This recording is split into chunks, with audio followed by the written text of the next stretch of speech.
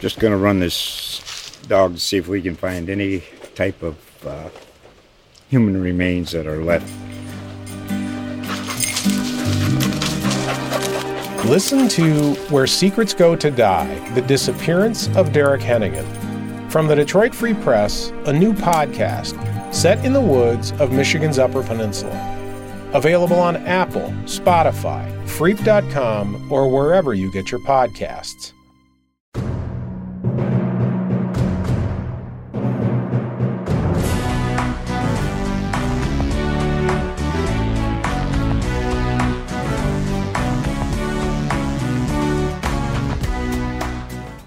Hello, and welcome to Spartan Speak, a podcast from the Lansing State Journal and Detroit Free Press focused on Michigan State sports. I'm Phil Friend, your host, producer, and sports writer for the LSJ, and joining me this week is a pair of my fellow Lansing State Journal sports writers. It's sports storyteller Nate Atkins and sports columnist Graham Couch. Graham, let's start with you. How are you doing on this lovely Thursday afternoon? I am doing well. It's good to see you in the flesh. If people don't understand, we do these so we can actually see each other, even though they can't see us talking. So yeah, we've all got our cameras on for this one, which isn't always the case when we're recording these things. Nate, how are you? Yeah, I think the listeners are probably benefiting by not seeing us and just listening to us. But no, it's good to see you guys and good to hop on this again. I actually don't think I've ever been on this podcast where it's been Phil and Graham, so looking forward to it. Yeah, wow, first time for everything. Yeah, I've been up for like 2.5 hours now, and I had bed hair, and I did not touch it at all this morning. You guys definitely called me out on it the first second you saw me on the screen, so I deserved crap on my part. Hey, it's been a long year and a half. No one's judging. I would expect nothing less at noon on Thursday from you. Oh, the slight dig. I love it. Well, let's move on to some Michigan State sports here. There's obviously a big game this weekend against Miami. There's a lot of talk about it. There's been so many different storylines. You look at, Michigan State is 2-0, and oh my gosh, have the Spartans turned the corner here? What is Miami exactly after getting blown out by Alabama, and then a narrow victory over Appalachian State? Are the Spartans legit? Is Miami overrated, as they seem to be every single year? And then, we were at the press conferences earlier this week, and there's a lot of talk about the last time these two teams played. So there seems to be a lot of different interesting things. And then I think there's the component where it's only year 2 for Mel Tucker, but is this the most important game in Mel Tucker's career so far? So, we'll try to answer those questions and a bunch more. But Graham, I will start with you. What is your number one, thing you're watching for in this weekend's game versus Miami? Yeah, well, Michigan State's been so good getting out in front and then played pretty well for the most part. And, I'm really curious to see when things don't come as easily. And I'm not saying it's been easy to get out in front. They've created those things. There's great play call and execution last week on the flea flicker, and then continuous drives to jump out well ahead. They did that at Northwestern. But it's different to play a game when you're not playing from ahead, or when you really have to make the throw, or when the defense is getting in the backfield a little bit and disrupting things, or Peyton Thorne, for example, who I think has done a great job in what have been comfortable circumstances. He's led well. He hasn't made any dumb throws that have been costly. He's made some big plays. But what happens when he has to make the throw, or there are people at his feet? What those decisions, those are the things that I want to see. And I think we might start to see them this week, although I don't know. The more I talk to people and know Miami well, the more I think there's a chance that Miami just isn't there yet, and that MSU may be the better team, and they've done a good job of getting out in front, and maybe they do that again. I do think this is a step up a little bit. Not that Northwestern doesn't have a decent talent. Not that last week's Youngstown State quarterback wasn't mobile. But I do think I just want to see the overall team have to react to different situations that aren't clearly in their favor.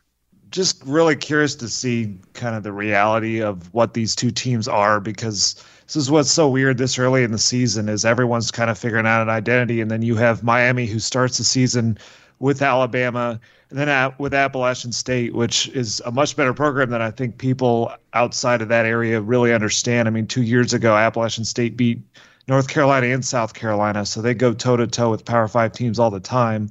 And, then on the flip side, Michigan State beats Northwestern, who we'll see what they end up being, but I kind of have a lot of questions, especially as they had a brand new quarterback and a brand new defensive coordinator and just didn't seem to have it all together that night. And then Youngstown State, which is a team that I just don't think teams should be scheduling, but that's a different conversation. But the point is, like Graham said, is they just haven't really been in adverse circumstances. They haven't had situations where a crowd is really full throat into it when they're having to face a third down in a tie game or anything like that. And I have to believe that even though there's a lot of questions with Miami that Graham brought up, like about, are they fully there yet or are they kind of a year away? I still think the D'Eriq King factor, which Phil wrote about nicely at the LSJ, is that's enough of a floor that they haven't faced yet. That kind of a quarterback, that experienced of a quarterback, and a team that knows what it's got at quarterback and on the offensive side of the ball as well as they do. So I'm expecting a really close game, and I think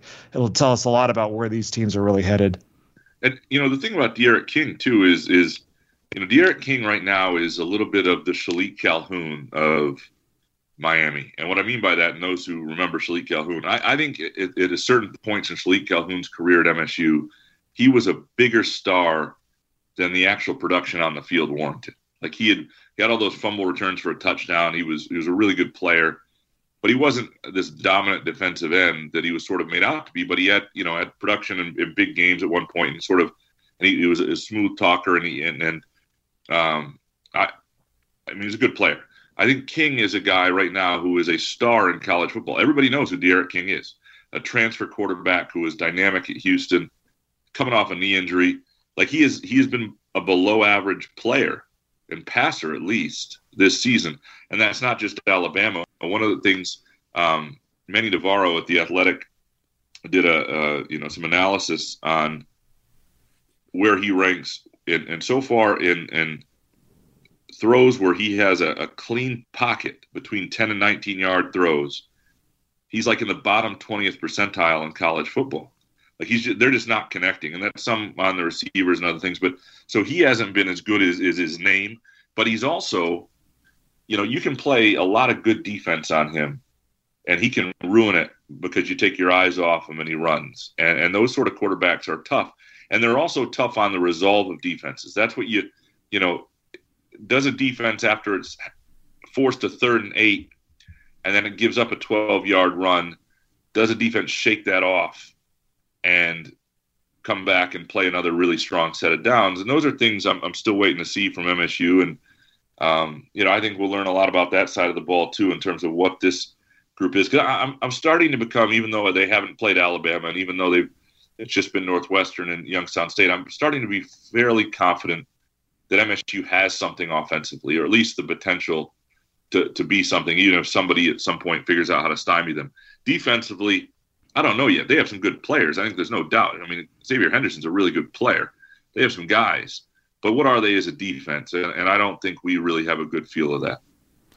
Yeah, the thing to remember with D'Eriq King is, he tore an ACL in the bowl game last year. And that is normally a 9 to 12 month recovery. And I believe we're at 8.5 months for him. And you're seeing right now Odell Beckham Jr. can't get on the field for the Browns because he's at 9 months and he just doesn't feel ready to cut and explode. And I think it's a little different at quarterback, where they believe he can kind of run the offense and use his arm and all of that. But it does cut down a little bit of that explosion and maybe just some of the confidence and the ability to power some of those intermediate throws that are just not happening right now. But I thought he played better against Appalachian State. He had 79 yards rushing and really kind of took that game over in the second half. So we're going to see if he's kind of easing back into it and getting the feel back for things, or if this is still just kind of a little bit too far out there between his injury and then a lot of injuries they have on the offensive line. They lost their backup tailback. So it's a lot going on with Miami's offense, and we're going to see what some of their backups can do and how comfortable King is going to get. Yeah, I suspect the reason the line started at 8 and then moved to 6 in favor of Miami is because of the schedule. I mean, you do have to remember that. I mean, Alabama and Appalachian State are presumably both better than Michigan State's first two opponents, so that's probably a little factor into it. And a thing I'll be looking for as well is like Michigan. Got to remember, Michigan State has scored on the first play from scrimmage each of the past two games. That is obviously something that is unsustainable unless Mel Tucker and Jay Johnson have this magic potion where they're going to score on their first play all 13 games this year. So they haven't played from behind at all. So that's good. It's good that you're not falling behind in the first place, but it'll be interesting to see what happens if they stutter on the first drive or something like that.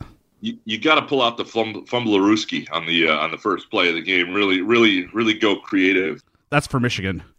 Yeah, no, it is true. That is unsustainable, and at some point something will go wrong, and how you react to that. And I think there are reasons to think though that they're going to be fine offensively. I mean, there really are. I mean, you go up and down that offense, and even places where I thought they were going to be in trouble, like tight end maybe, they're solid there. And a guy like Connor Hayward creates some dynamics in the passing game and the versatility that allows you to get away with not having, maybe the prototypical dude there, and the receivers look, they're legit there. At running back, obviously they're strong. And the offensive line is played well enough to this point, even against maybe competition that wasn't the best, although Northwestern is an awful competition there, but enough to think that they're at least going to be okay up there if they're healthy. And so, I think the optimism for Michigan State is legit. And the question is, do you keep the confidence when something doesn't work? And I'm waiting to see, like, who's your guy that like Jalen Reed is a guy who, and Jalen Naylor, both those guys, frankly, are they guys who, when things aren't working, can just make plays for you and can be problems. And the beauty of having both those guys, if you're Michigan State, is there's really neither one of them is ever going to see a double team. You'd have to be insane to really focus on one or the other, because they're both really, really good. I don't know if either is great, but there's no clear separation in terms of, to the point that you would be wise to double team one and play with fire with the other. I think the Michigan State's offense, what they can do at this level also is interesting as people move forward. The other problem is, week by week, you figure out every opponent is flawed. So, and I think some of the hope for Michigan State right now is not only are they playing well, but you start to look at the schedule. Miami looks beatable. Like, I think Vegas has the wrong underdog here. I'm not saying Vegas is stupid, because Vegas knows what it's doing most of the time, and Vegas goes where the money is. If the money had been so heavily on Michigan State, the line would have moved all the way down. But they had the wrong underdog against Northwestern. I think they got the wrong underdog here. You look next week, it's Nebraska, a Nebraska team that obviously struggled in its opener, and we don't know what they are.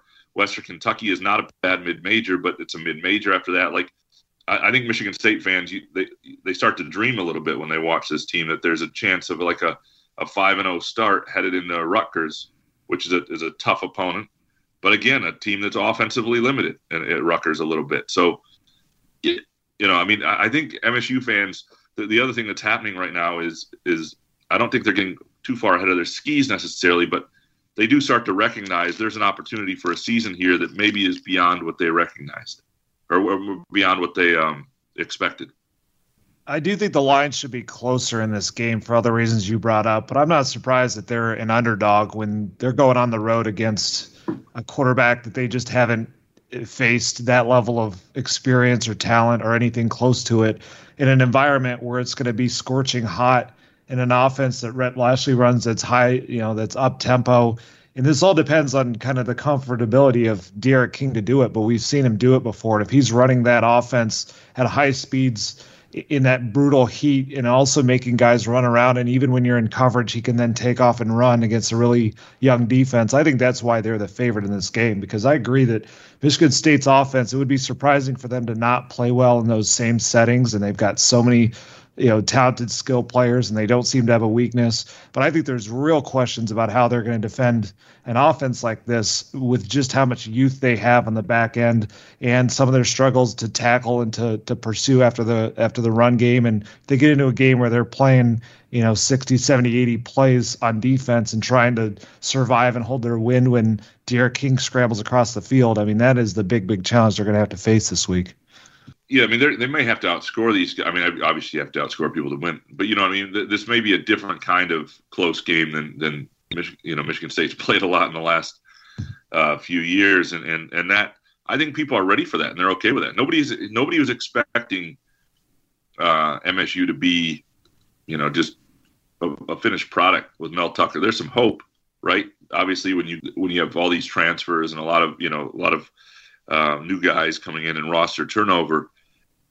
But I think there's trust that the defensive staff is pretty good and that they'll get that figured out over time. If their mediocrity this year is different mediocrity and they're good on offense and there's what seems like interesting play calling and they seem to maximize that side of the ball, I think people will be pretty much okay with whatever results follow. The other thing that's sort of interesting here is, and I don't know, they obviously didn't do the scheduling with Northwestern. That's a Big Ten deal. But they have the good fortune of both their first two road games this year are against teams that are in pro sports markets where the fan fervor and intensity of the crowd is not going to overwhelm you. Like if you're going to play a road game, play it in Chicago, play it in Miami, play it somewhere that the fans have to be inspired to really care. Play it somewhere that you're likely to have your fans heard. And I think you'll hear Michigan State fans. A lot are going down. I think you're going to have, if things go well, you'll hear that portion of the crowd. I don't think the Miami crowd will overwhelm them. Northwestern, it might not be quite like Northwestern where it's an easier trip to Chicago, and that's a pretty standard crowd situation there. But I think that's another thing that helps. It's not like going into Nebraska or a place like in the Big Ten where, Penn State, where it's 100,000 strong of a visiting opponent, where things can really feel like they're getting away from you if something goes wrong. I think that's a tremendous advantage, and I think it's one. You talk about the Vegas line being wrong. I think that's where Vegas does struggle. Vegas never really accounts for the differences in home field and home court advantage. Eastern Michigan basketball shouldn't get the same 3.5 points for being home as Purdue basketball gets for being home because Mackey Arena and the Convo are just very different. So I think those are, and this is a situation too where it is a road game and it's harder than playing in Spartan Stadium, and it will be noon and it'll be hot and there are difficulties there. But the couple writers who cover the team that I've talked to, I think both think MSU has a really good chance to win this game, and one of them, for sure, flat out picked MSU. They just don't think Miami is there yet. They think they might get there in terms of, but it's just not connecting yet. Yeah, I think the home field advantage for Miami is more the heat and the comfortability of staying at home and practicing in that all week and then playing in it than the crowd. And luckily for Michigan State, it feels like half their defense came from the SEC, so they've played in that a little bit, but those guys are just so new, and you just see they gave up explosive plays to Northwestern, in the passing game, and then just really had some bad pursuit angles against Youngstown State. So I'm just kind of curious to see how they handle that environment if it does get up tempo. But again, like there's a lot of reasons to be concerned with Miami's offense and whether they'll hit that ceiling because they certainly haven't shown it yet through 2 games. But the one comparison I want to make, and I'm not saying this game will go the same way.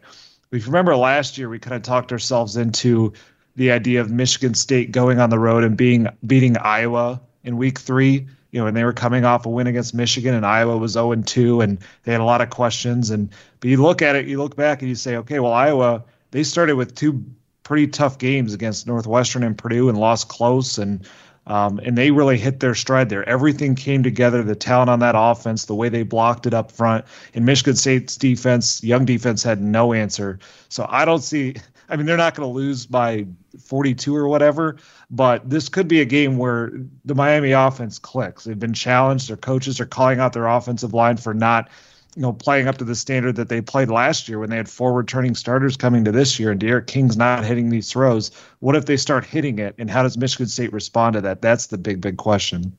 the thing I like about Michigan State so far is that against these first two opponents, they took care of business. You know, they didn't let the opposition linger. They didn't, you know, they haven't turned the ball over. They're not really struggling on either side of the ball, so to speak, at least compared to last year. So they've got a lot of confidence, and they've got a lot of momentum going into Miami, and that's about all you can ask for, you know, in that regard. And the second thing, Nate, this is kind of going on, you know, toward defending D'Eriq King.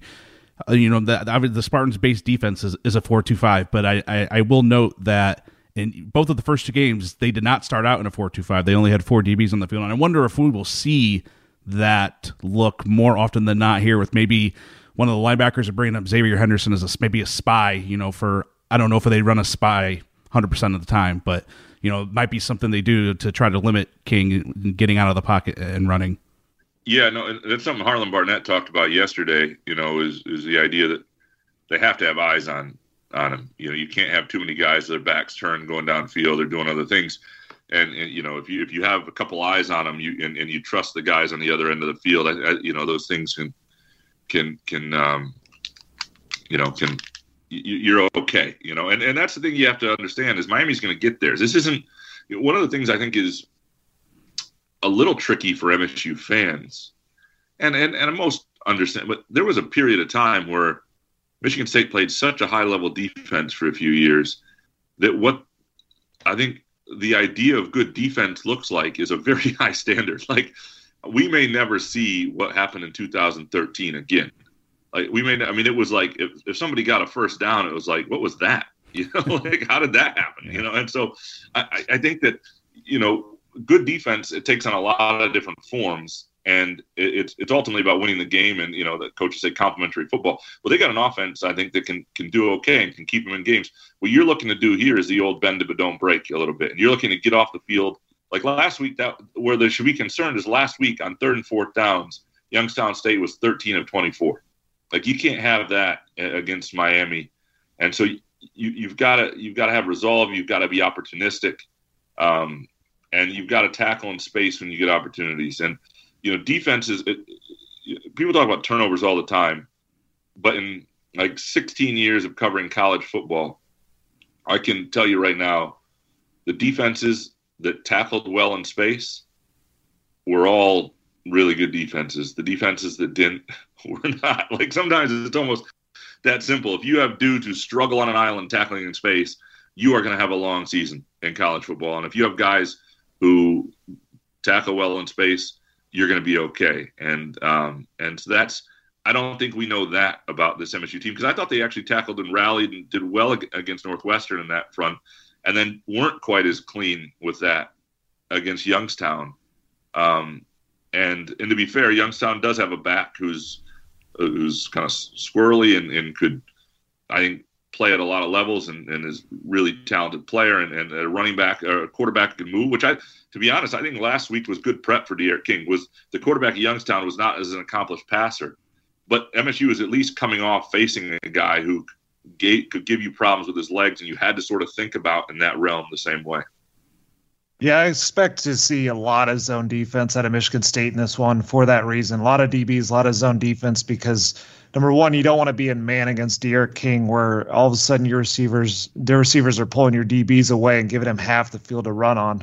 But the other one is that's just how a lot of defenses are trying to attack spread offenses these days, is keep everything in front of them, eyes on the quarterback, and just react. And a lot of it's going to come down to tackling and forcing long drives, because this Miami offense is prone to mistake right now. I mean, they've given up 6 sacks in 2 games. They're got a lot of issues in the offensive line. They're talking this week about moving a right tackle into right guard and trying a brand new right tackle, and it's kind of messed up at the moment on some of those. So I still think D'Eriq King, he's a calming presence, and he mostly takes care of the ball really well.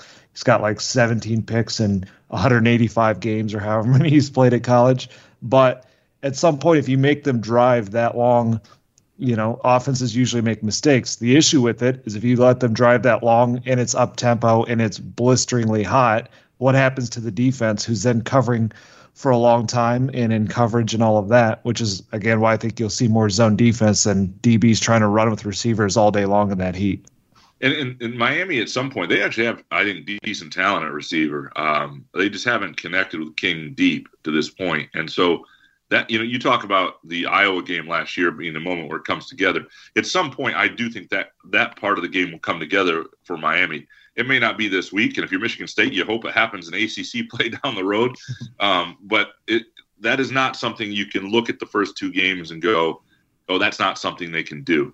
Because, first of all, one game is Alabama, which really screws everything up, right? Because you don't have the time, everything's, and then you lose your swagger, and none of it's going right. I mean, Michigan State fans, as much as anybody, understand what a disaster against Alabama looks like. They've had two of them in postseason games in the last decade that have sort of humbled where the program was, or in comparison. And I think there's an understanding there that doesn't mean Miami's not good. And the Appalachian State thing, Appalachian State's a good team too. I don't think anything that's happened right now says Miami is bad, but there are things. You're right, and the offensive line does not look that strong for them right now, and MSU fans also know how much that can debilitate a season. And linebacker, they've had one costly injury, and they're not as fast. I don't think they have great team speed certain places defensively. And so that, I think this is a team, MSU, put it this way, if MSU cannot put up points and have success against this Miami team this week, I think that is also a red flag for some of the matchups they're going to face going forward, because there will be better teams on their schedule than Miami in the Big Ten, or at least comparable teams quite often. There's going to be better teams, tougher crowds, colder weather. Yeah. So right. They've got to get it moving this week.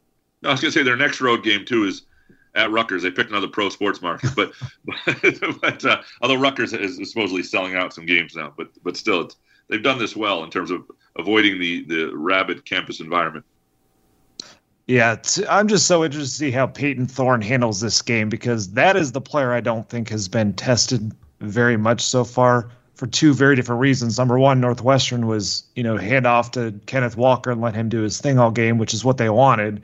And then last week, while he had, a really good game against Youngstown State, it's Youngstown State, and a lot of that was get the ball to Jaden Reed and other, electric playmakers and let them do their thing. And some of that is the offense. That's how it will run. But at the same time, we have not seen this young quarterback in very many settings where he's got to convert a 3rd and 7 in a tie game with a decent level of crowd. And last year, that was a huge problem for Michigan State. They had pretty much no 3rd and intermediate game. And I think Peyton Thorne's a lot more, advanced than what we saw last year. And I think that his receivers are really good, but that's something that we just haven't seen them tested on that. It's been a lot of yak, and it's been a lot of handoffs so far, which is a great way to break in Peyton Thorne. But this is where the test starts to come a little bit more in a game where I do think you have to score a decent amount because you're facing Derek King.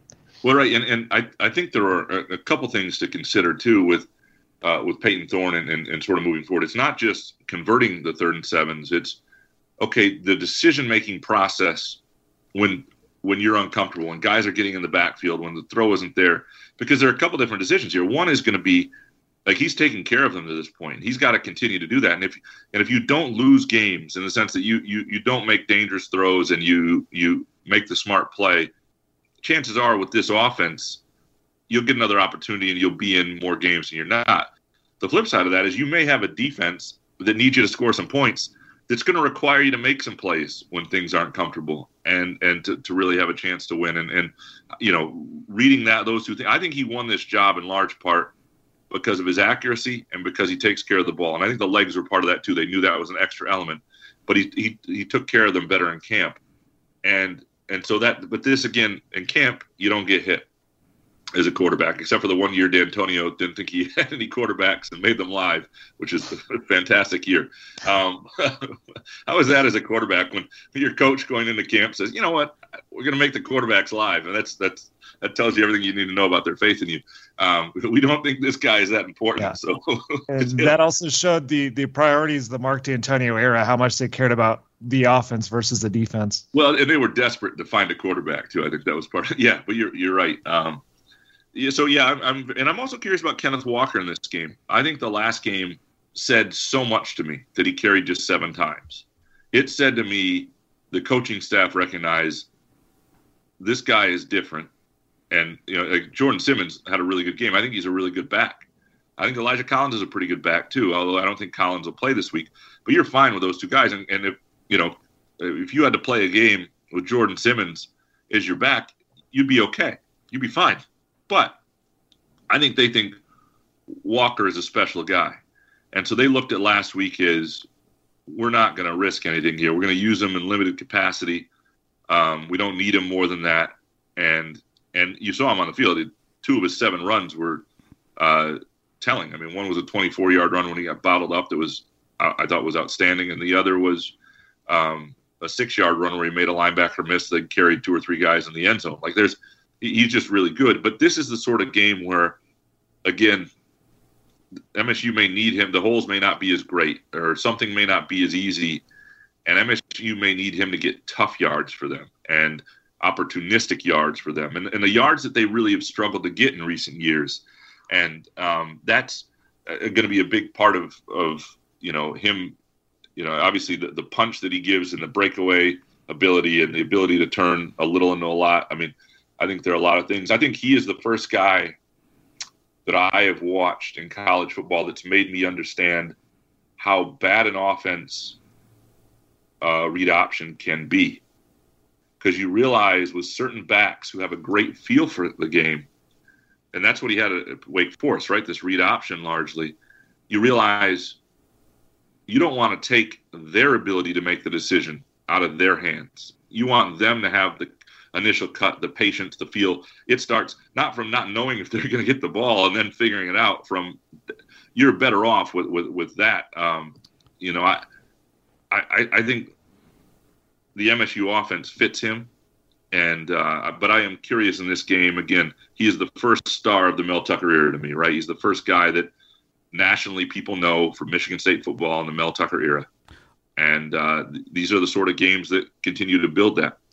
Although I will say that Peyton Thorne did score on a read option last week against Youngstown State, so they haven't abandoned it completely. Well, I'm not saying you don't run one occasionally. Yeah, but I'm saying if you get, especially, it's a good thing if you don't have backs with great vision, right? If you or you have a one cut runner like Jordan Simmons, I think is probably a better read option back just based on what that guy's going to make one cut, and he's. And that's that, and he's a bear to bring down. I think the read option's more about the quarterback elevating the running back. So if he's the better athlete, the running back's just kind of a guy. You're kind of creating space for him. That's kind of what you would do with a Kyler Murray or a Braxton Miller, not with a Peyton Thorne handing off to Kenneth Walker, right, or really anyone handing off to Kenneth Walker. That's more like what the opposite's going to be, is Derek King's trying to create that for his Miami backs, and he hasn't had the explosion to kill defenses on it yet. But I totally expect Kenneth Walker to have a big game because Miami's been really bad against the run last year, this year. I mean, Manny Diaz stepped in and said, I'm the defensive coordinator this year because he was so sick of what he saw at the end of last year. And now, they face Alabama, which is what it is, but kind of struggled last week. And now they lost a starting linebacker, one of their faster players, Keonta Smith, who's one of those kind of guys who's going to track down Kenneth Walker when he cuts back. And I think what Kenneth Walker does is he just bails this offense out so much, because there are going to be times, I think, still when this Michigan State's offensive line isn't going to win. There's going to be some penetration. And Kenneth Walker, so far in situations like that, has turned what could be a loss into a big gain. He's going to have to do that again here, because even though I think they'll run really well, I still think there are moments when Miami's defensive line will find ways to get in the backfield. And so we'll see how much he makes them pay. And really the key to me is just, again, keep Peyton Thorne out of 3rd and 7, 3rd and 10, just make it a little easier on him, and we'll see how it goes. Yeah. So we've talked about, the running backs. We talked about Peyton Thorne, looking good, having time, looking comfortable behind the line of scrimmage and making good throws. But we've done all that without mentioning the offensive line play, which has probably been the biggest part of all of this so far this year. I mean, they look like road graders out there. They are moving people off the line. They're creating holes. They're getting yards. That is something we saw so little of last year.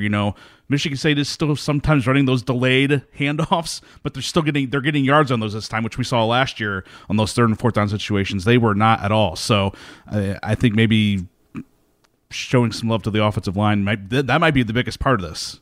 I mean, that's been I think the most. I mean, there are a lot of important things that have gone well for this MSU season. I thought the receivers are going to be good. I wouldn't have been surprised if the running backs were good. I thought Peyton Thorne might look about like he's looked. I mean, he's been about, but the offensive line, I haven't seen them operate like this in a while. And again, it's limited sample size, 2 teams that we don't know everything about. Northwestern, obviously a Big Ten foe that recruits to a certain level. But I think MSU is as long as, one of the big things that happened in the last game that was really important is both of their tackles, A.J. Curry and Jarrett Horst, left at one point with injuries, and both came back in the game. Like that was if there was one development over the Youngstown State game that was the most important, it was probably that, because those 2 guys, I think that's where it begins to fall apart. I do think Luke Campbell being healthy is a 6th-year guy who stuck around and can play either tackle position and is an actual tackle, unlike a lot of the guys they've had to move out.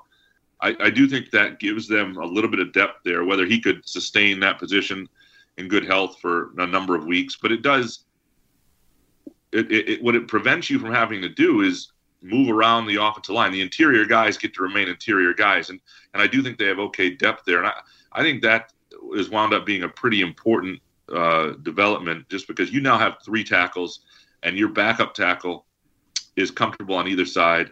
He's been around the program a long time. He's been in a lot of different situations. He's been a really promising player. He's a savvy player, right? He's maybe not physically what he once was when he was younger.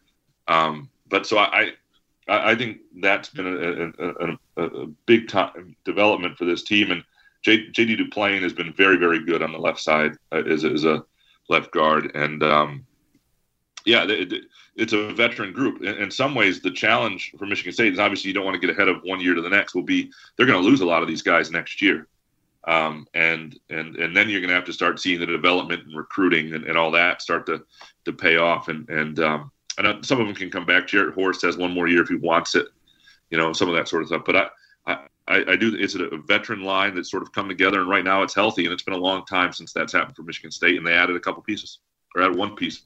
Yeah, and let's mention Matt Allen at center and Kevin Jarvis at the other guard position as well. Those guys have done a great job, and we've seen Nick Samak come in as a backup center as well. And the thing, going off the thing about the tackle, Luke Campbell and everything, we have seen a lot of rotation in these first 2 games in the offensive line that will help build depth. But I do wonder, without injury, as long as there's no injuries, I wonder if we won't. I suspect we'll see very little rotation on the offensive line this week. It'll kind of relieve the 5 to try to take care of business against the Hurricanes.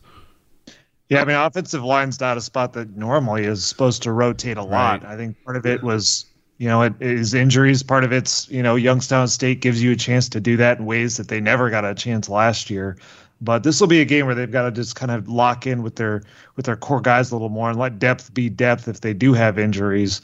But they're just going to have to get moving and get on the same page, because this is where, when you're shuffling guys in and out on that group and there is some level of a crowd and it's a different environment, that's where things can occasionally go wrong. And Miami, while I don't really love their defense that much yet, especially the front 7, they do have a guy that can really give a problem off the edge. This Jafari Harvey, who's one of the best freshmen in the nation last year. He's a defensive end. So you do not want to be rotating tackles against that guy if Peyton Thorne is in these situations where he has to make big throws. Yeah, I'm with you on the – I do think Miami is going to get some pressure on them, and that – is going to be it is not a game to play around with depth. I do think that in the interior that I don't know that there's a huge drop off at certain places, and if the beauty of what you're able to do right now, see, it used to be when we talked about moving guys around on the offensive line or shuffling guys in and out, there were also guys moving positions when that happened, and that's what's happened in previous years. It is so much better if you pull out your right guard and put in a different right guard and everybody else is in their spot. It's a lot less disruption than, hey, that other right guard just went to left tackle. So, you know what I mean? Like that.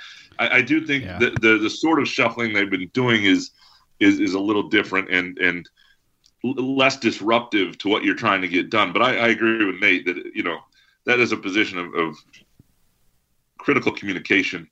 And you don't want to, if you've got a group that's scoring. The flip side of that is, these are big guys in what's going to be 90-degree heat, and you've also got to recognize if there's a point that you need some fresh legs. I think that the real key is that when you have depth, that there isn't a big drop off. That if your depth is real, true depth, that you're okay. If your depth is just I always think there are two kinds of depth. There's depth because they're actually good enough to be out there, and there's depth because we know their names. Like, too often we know the name of a guy, so we think he's part of the answer, that sort of thing. Oh, this guy's familiar. That doesn't mean they're capable. And sometimes so it's more about your starters than the depth. Yeah, so I don't know, but you're right, Phil. Good shutting out the offensive line, because to me that has been really the real reason Michigan State's offense has looked as good as it has. Yeah. Is we knew what they had at receiver, and Kenneth Walker was a good player, and we knew they had some chance at running back, some talent guys coming back. That offensive line has been so much better so far, and it's just made Peyton Thorne's job easy, and it's also made it so that there's not a quick answer to taking away the receivers. I talked to Bubba Bolden this week, who's the all ACC safety on Miami, and I was talking to him mostly about Jalen Nailor because they played together in high school. But at one point I was talking about the receiving core, and I said, they have Jalen Nailor, and before I said it, he goes, Jaden Reed.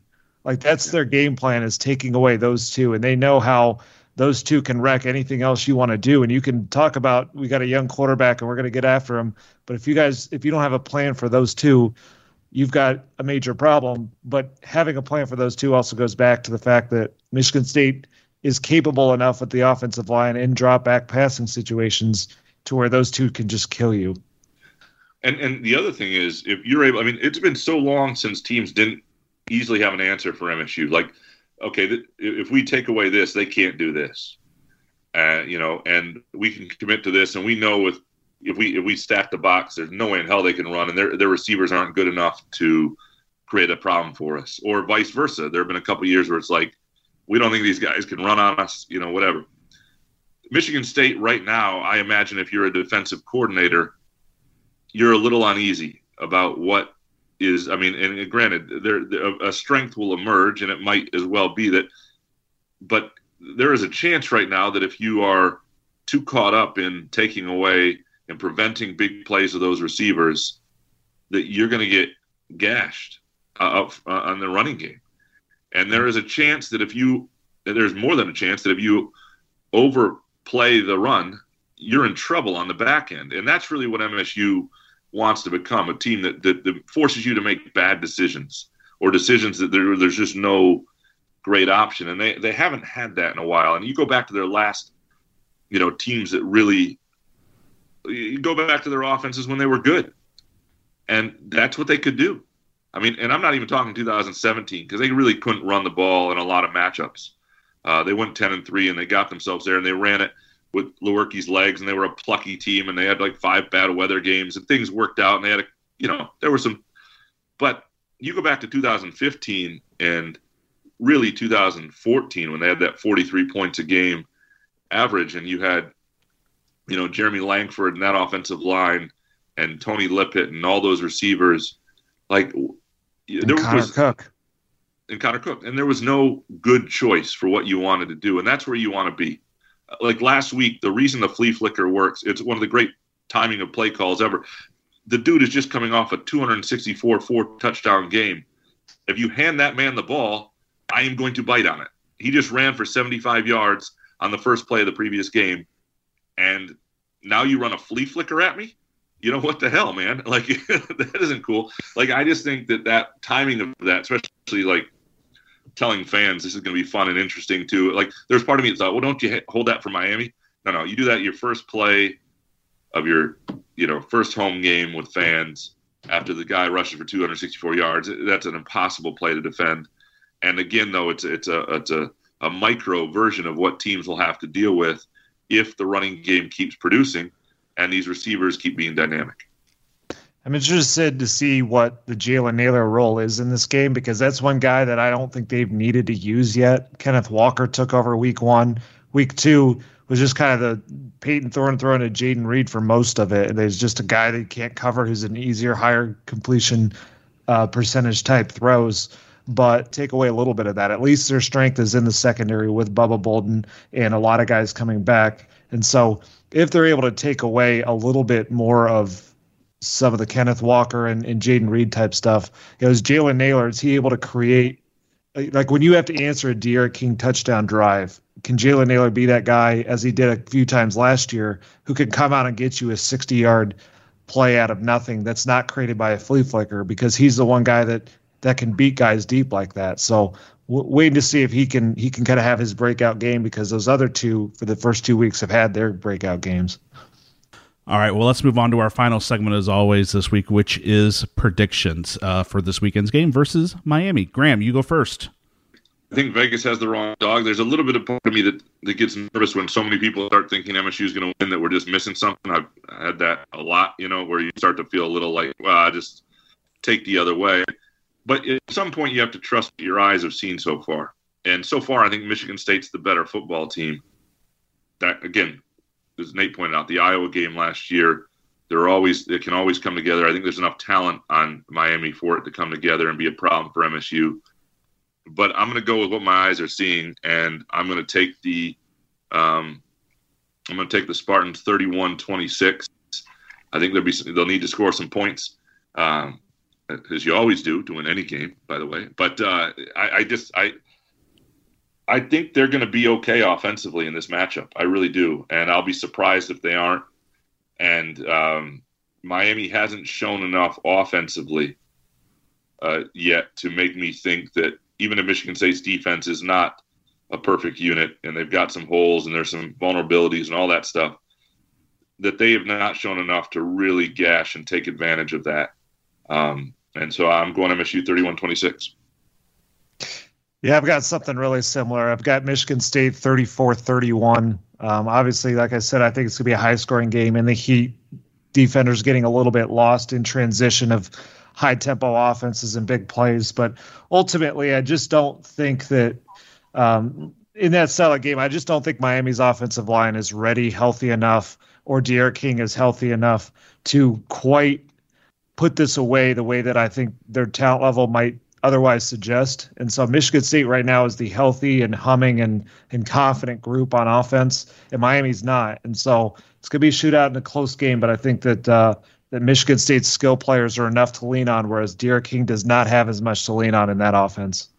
Yeah, I am, like you guys, drinking the pre-Iowa juice from last year, and I am going to take the Spartans 28-24 with the added prediction that Michigan State will score on the first play again for the third straight game. This will be a 4 verts to Jalen Naylor for a touchdown, and I'll say 72 yards. Then you can show up at Mel Tucker's press conference and ask him what the first play is going to be next week. Look, I'm just trying to get inside the head. It'd be wild though if they do it for a third straight game. I mean, all bets are off for the rest of the year. I think at that point. Yeah, you just can't get too cute. You can't have the double reverse that winds up in a 16-yard loss. That's what you gotta avoid. Yeah, that's what I was thinking about. What play should I predict? I was originally gonna say reverse. I was like, no. That's gonna take too long to develop and it won't work. So that's why let's just go with the best video play game out there imaginable for verts. All right. Any final thoughts before we sign off here? I got nothing. Nope. Well, thank you guys for joining us for this edition of Spartan Speak, a production of the Lansing State Journal and Detroit Free Press. If you enjoy this podcast and the work surrounding it, please consider subscribing. You can follow our coverage at lsj.com, freep.com, and on Twitter at Graham_Couch, at Chris Solari, at Phil_Friend, and at LSJ Green-White. Thanks for listening.